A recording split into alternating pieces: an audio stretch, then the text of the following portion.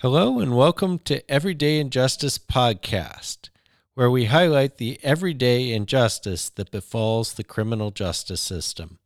I'm your host, David Greenwald.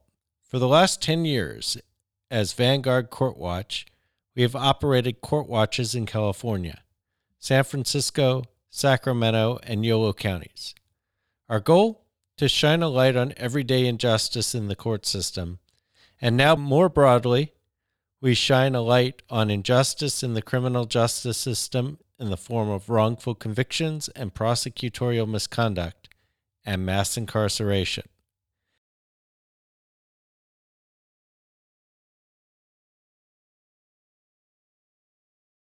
In 2013, there was a series of armed robberies at convenience stores in Killeen, Texas.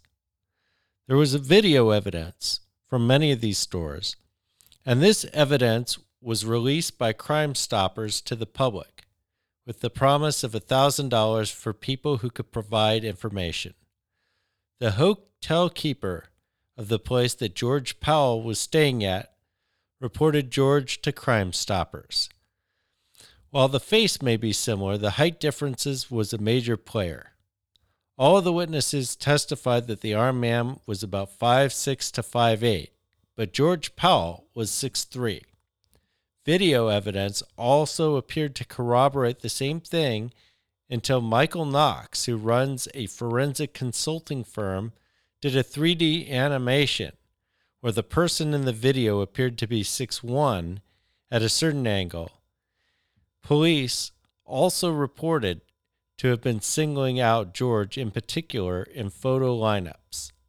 The use of forensics convinced the jurors enough to convict him, and he's been serving 11 out of his 28 years. Then a pen pal of George read about his case independent of him and ended up calling the Forensic Science Division in Texas about the video. They learned that the evidence that Knox had created had been done on a program he was not trained in. Additionally, there were clearer images where the man in the video was standing straight that Knox should have compared George to instead. As a result, they discovered that George and the perpetrator were completely different people. So we welcome to the show George Powell. How you doing, George? Fine, David. Thank you very much for asking. I'm doing fine, even though I'm going through many struggles right now after being released from a prison sentence of 28 years that I served 11 years on. It's really hard going through this transition. Everybody has a lot of good advice, but as far as me going out there and settling back into society, proving itself to be very challenging. So when were you released? I was released on September 25th, 2019, but I was released from the Bell County Jail on $150,000 bail. I have a leg monitor on an ankle monitor on my leg with a GPS on it that I have to pay $142 every 2 weeks on time, or I go back to jail. And you have a trial hanging over you, is that correct? I'm facing a life sentence for the same robbery that I was charged and convicted of, that my case was overturned on. I'm facing another life sentence for it. Yes, sir. And when is the trial coming up for that one? We don't know, because there's a couple of different factors at play right now. The Innocence Project of Texas, my attorney, Mr. Michael Ware, who's the executive director of the Innocence Project, and Mr. Walter Reeves, who is the vice president, both of them represent me. And right now we are going to court on November 25th because we filed a motion to disqualify the Bell County District Attorney's Office, Henry Garza, being the district attorney of the county, and his staff from further prosecution of this case. We are seeking a special prosecutor. So on that date, a substitute judge, because the 27th Judicial District Court Judge John Gant has recused himself from making a ruling on the motion, so he doesn't appear biased. On that date, hopefully the special prosecutor will disqualify the Bell County District Attorney's Office from prosecuting this case, and we'll get a special prosecutor in. Wow. So that's a long-winded explanation, but it's a whole lot of stuff going on. So the trial date is nowhere near in sight. Understood. So why don't we go back in time, and maybe you can explain what the crime was and how it was that you ended up getting caught up in the case in the first place. Okay, let's go back in time. In 2002, I came to Texas from North Carolina. So I was pursuing my dream in music. I'm a writer. I observe things and I write them down in a lyrical form, and that's how I communicate. You know, I use my gift and my talent to do that. So I came here to pursue that dream. When I got here, it all worked out beautifully. I didn't have an actual plan. It just started working out for me. I met somebody who had already had their own CD ready to go, and he put me on his team, and I started going into the communities and helping him promote his CD. And when he couldn't sell his own CD for more than $7, I was getting $20 a piece for them. You know, my salesmanship was out of this world, right?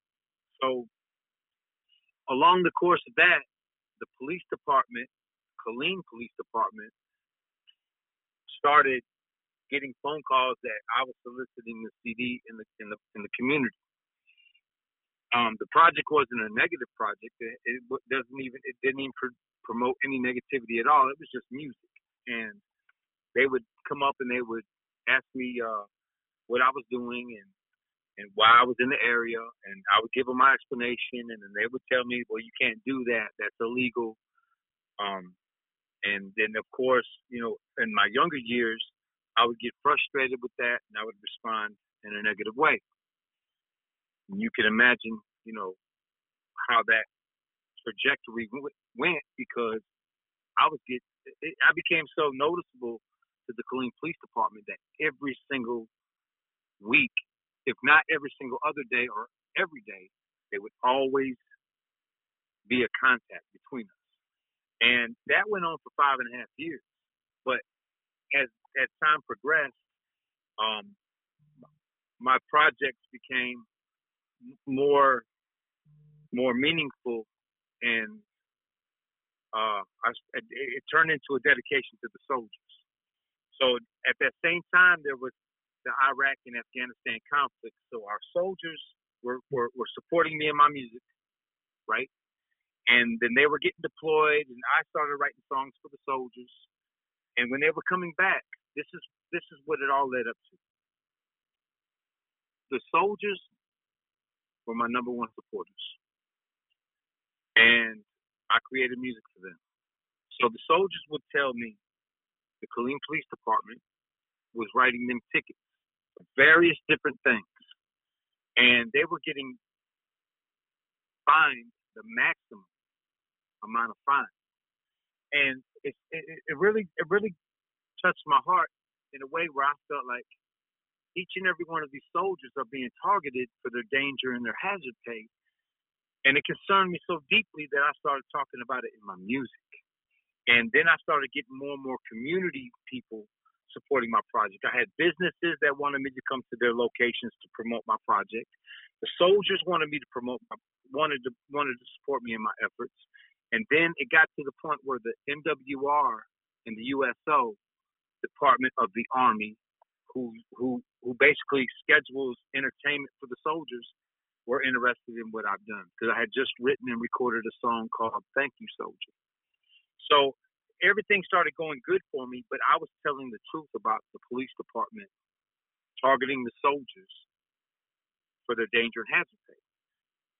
I didn't know specifics. I didn't know that's how it works.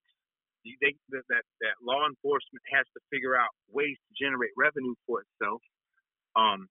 And during that time, the trend was to target the soldiers, and I started speaking about it. So that's the beginning of what happened before I got charged with these 5 aggravated robberies. I see. And so what happened with the robberies? So I frequented convenience stores. Okay, I didn't discriminate. I went everywhere in Killeen, and all the surrounding areas too. I just would show up, and I became more and more professional as I learned in 5.5 years that you get the best response by treating people with respect and approaching them in the right way. So I was a regular at all these convenience stores, and then all of a sudden, when the robberies started happening, I would come home and my lady would tell me, she said, "You need to be careful because somebody's robbing these stores that you promote your CD in front of." And I seen the news reports, and I'd be like, "I'm not worried about that. Any store that I'm at, ain't nobody gonna rob that store because I'm security while I'm there." That's the way I looked at it. And then 1 robbery happened, 2 robberies happened, 5 robberies happened. I didn't know anything. I don't know who's committing these robberies, but I'm gonna be at the store, and if something like that ever jumped off, I'm gonna be the first one to stop. That's how I'm thinking. So then, the last robbery that happened, I think it was June 9th. And all of a sudden, they're broadcasting all these robberies on the news. And June 10th passes, June 11th passes, June 12th passes, and then all the way to the 17th. And I left my motel to go to the car lot to make a payment on my car. And when I pulled into the car lot, I looked over my shoulder after I got out my car, and there's like 8 or 9 police officers with their guns drawn on me. And I look over my shoulder, and I'm like, okay. And I thought that it was a response. This may sound like it doesn't make sense, but I thought it was a response to my music being played loud, and that maybe they were behind me while I was driving to the car lot and wouldn't pull over. It didn't see them in my rear view. But I know I look in my rear view all the time, and I didn't see nobody behind me. So I don't understand where they came from, but now they're there. And all I did was drop to my knees thinking it was because my music was too loud and I didn't stop. So they put me in handcuffs and they threw me in the police car, and I kept asking them, okay, now what is this about? Because I'm expecting them to come up and say, well, you were fleeing from an officer or something. But it didn't turn out that way. When I finally got to the police station, they told me, well, you're being charged with an aggravated armed robbery. And when I got told that, I mean, I didn't know what to say. I'm in handcuffs. I'm in custody. My whole world started crashing on me. I'm like, what? And you think it was because of the music? It's because, man, it was because it's a couple things. I'm gonna be totally honest with everybody. Me, the audacity that I have, my temperament at that time, my influences in music, my rebelliousness, I didn't really care about the law as far as the police officers go.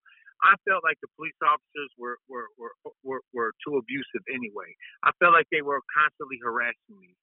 So in my music, I did speak out against the police department. I did speak out against the court system and the justice system. I didn't feel like there was any justice. So yeah, I built up a situation through my bad attitude. Okay, so how is it that you end up convicted out of all this? Okay. Now the number one thing is I was in the custody of the Bell County Sheriff's Department in the county jail. So I didn't have access to any resources. I was given a court-appointed attorney. There was no way I could pay for a private attorney because I was charged with 3 aggravated robberies, and I was charged with another aggravated robbery in another county and a suspect for another aggravated robbery.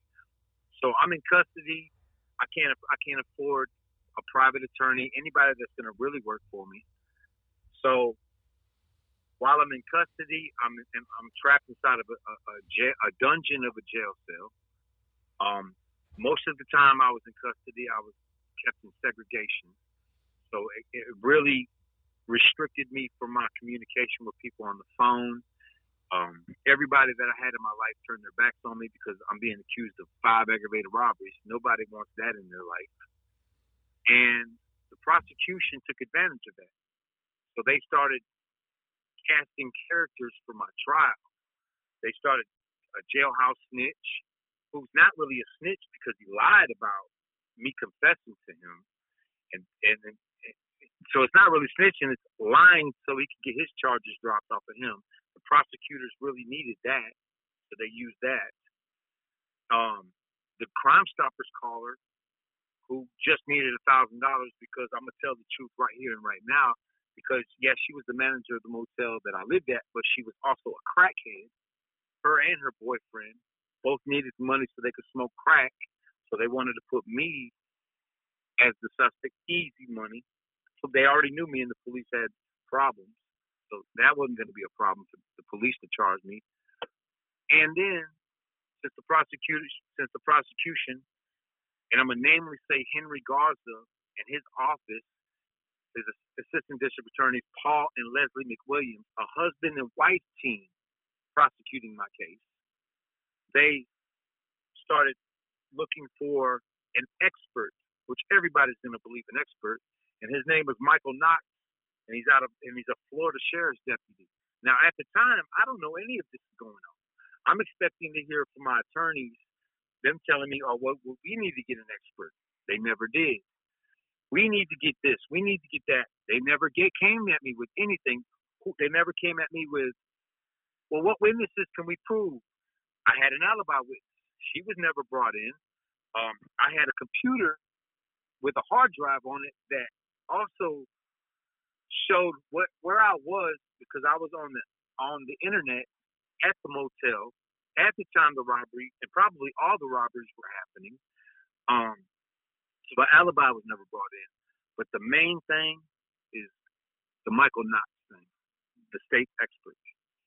They contracted this guy who claimed he was an expert. Okay, that's the only word that matters in this scenario. So he uses a program called photogrammetry, but he doesn't use it for height evaluations. He uses it for traffic reconstruction to use the science to prove or disprove the elements of a traffic accident, or maybe even whatever else that's related to. My case is the first case he's ever done dealing with height evaluation. And in order to use this program, you have to use the camera that's calibrated with the program to take pictures of the traffic accident, skid marks, and things, so you can use the program to do the math. You can't use an unknown camera. It has to be used by a known camera. But nobody knows it. So he fabricated a result that stated that the person in the robbery videos was no less than 6'1", even though the video shows you that the guy's head is at the top of the middle sticker. There's 3 stickers on the door frame. His head is at the top of the middle sticker, and that middle sticker is measured at 5'8". The top sticker starts at 6'1", I think, and the top of that sticker ends at 6'2" and 2/3. And I'm 6'3" every day. So the state expert with the combination of the prosecution, Paul and Leslie McWilliams asking these questions, pretty much tag teamed me in my defense and convinced the jury that the person in the video was 6'1", even though that the victim described the person that robbed her as 5'6". Wow. And the high sticker shows you he's 5'8". But check this out, David. I need to add this. The victim, in her original description of the suspect, was 5'10". When 10 minutes later, when the supervising officer, Crossman, shows up at the robbery scene, she changed it from 5'10" to 5'6" because 5'10" was too tall. If 5'10" is too tall, then what is 6'3"? Yeah, it seems like a big discrepancy. But because I was in jail, what could I do? I'm sitting in jail under a $600,000 bond. Everybody in my life turned their backs on me.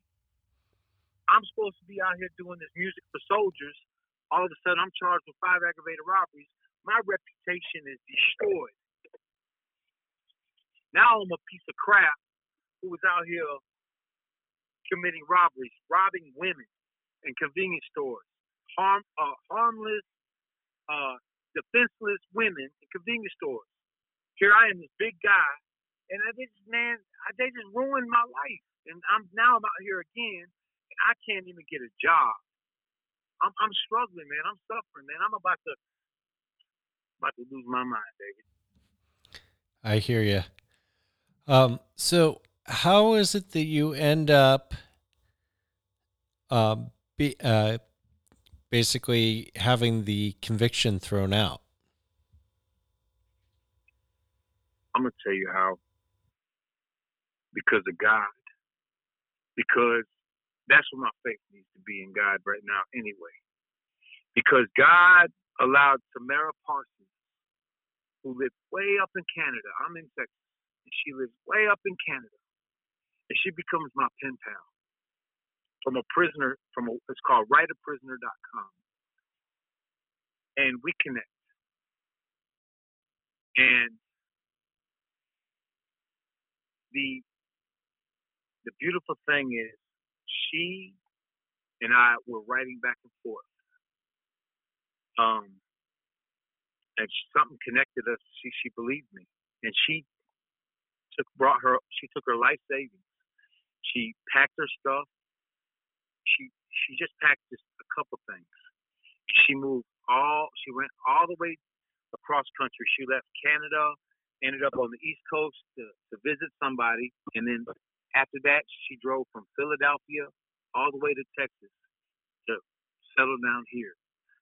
And she moved to Huntsville, Texas, near a unit that I was at called the Walls Unit. And from there, she immediately started working on my case. She started by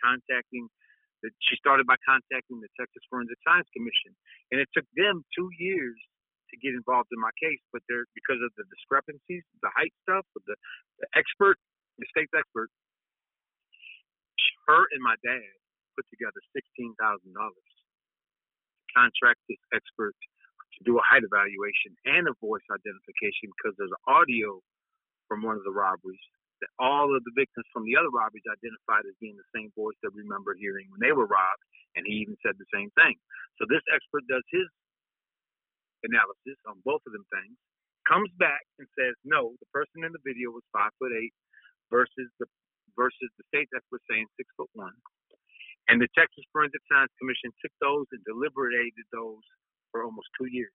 Well, actually, 2 years. And finally, when they accepted the case, because it's very hard to get these agencies to take your case. It's a Texas agency on top of that, commissioned by the governor's office of Texas. So when they accepted my case, after they were done looking at it thoroughly, they came back and concluded that the state expert is a fraud, bogus, no good. And when that happened, the Innocence Project of Texas finally took my case, and that's Mr. Michael Ware and Walter Reeves. They took my case, and when they took my case, that's when the media started getting involved, and that's when a whole bunch of other things started happening for me. So that was the turnaround in the case. So let me ask you this, George. Yes, sir. So do they take it back to court? Does the appellate court throw out the conviction? What happens? Okay, so what happens is that at that stage, the Innocence Project, Michael Ware, and Walter Reeves filed a thing called a writ, an 1107 writ of habeas corpus, and they took my case in 2015, and by November of 2016 is when they filed the writ. They claimed 9 different grounds, and the main thing they claimed was actual innocence. Now this is another story all by itself, because now we're getting into the corruption in the High Court of Texas, the Court of Criminal Appeals.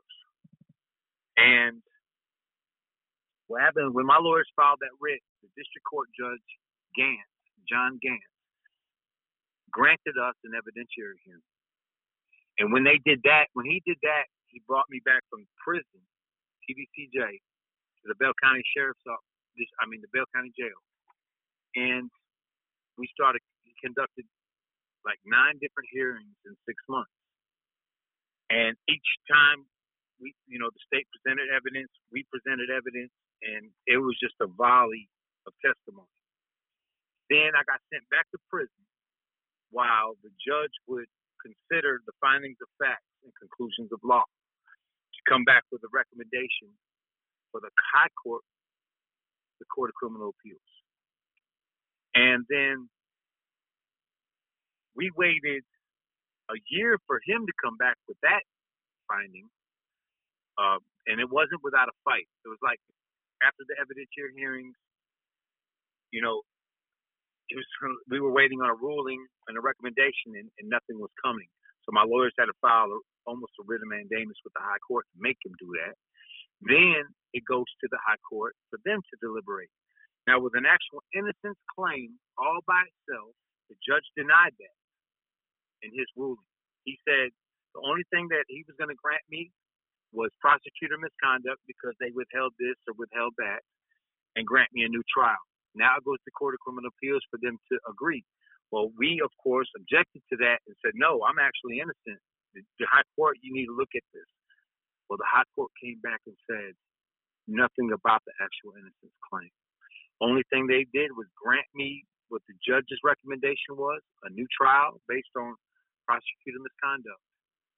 And when they did that, I got brought back to the sheriff's department to get a bond and to basically prepare for another trial. But the this time, point of this, hold up 1 second, David. Please let me say this, please, because everybody needs to know this. The High Court of Texas Criminal Appeals did not even acknowledge my actual innocence claim, and by law, when they have an actual innocence claim, they are independently supposed to do a review of the merits of the actual innocence claim. In the opinion issued on my writ of 1107 and 1107-3, new scientific evidence, by law, by their own law, they're supposed to do their own independent review. They didn't even mention it in their opinion. They only think my opinion was like 2 paragraphs long, versus it was supposed to be pages and pages and pages long of a thorough investigation conducted by their own court. So here I sit right now, missing 11 years of my life with 4 aggravated robbery charges on my record right now, pending accusations, without any means of support of myself. I mean, I right now I'm in such a drastic situation, and I need help in such a drastic way that I don't know what to do, David. I got screwed out of $1.3 million, which is nothing compared to losing 11 years of your life. Right now, I'm doing everything but panicking right now. I'm at the verge, man. I still got my faith in God, but I'm struggling, David.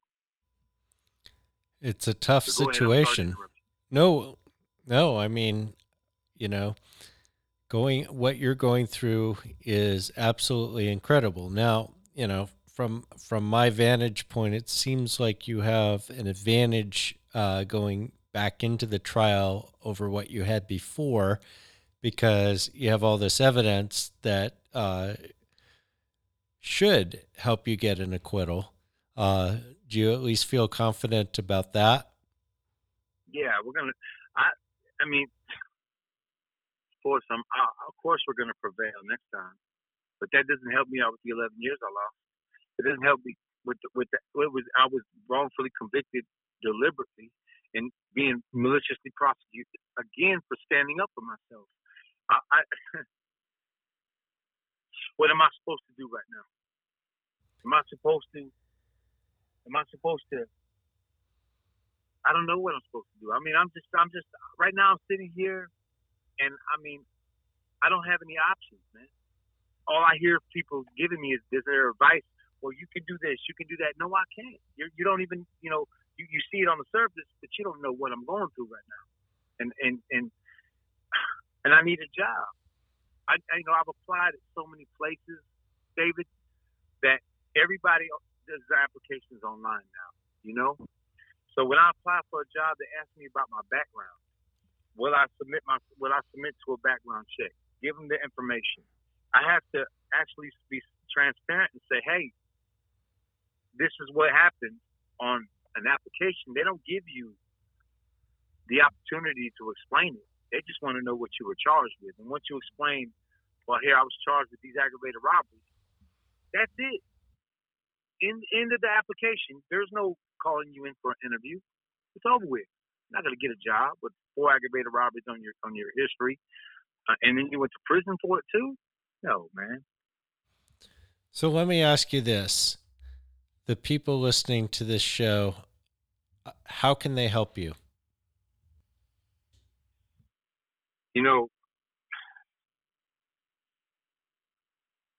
It's hard to say it, man, but look, I have a GoFundMe. I have a GoFundMe account set up, okay?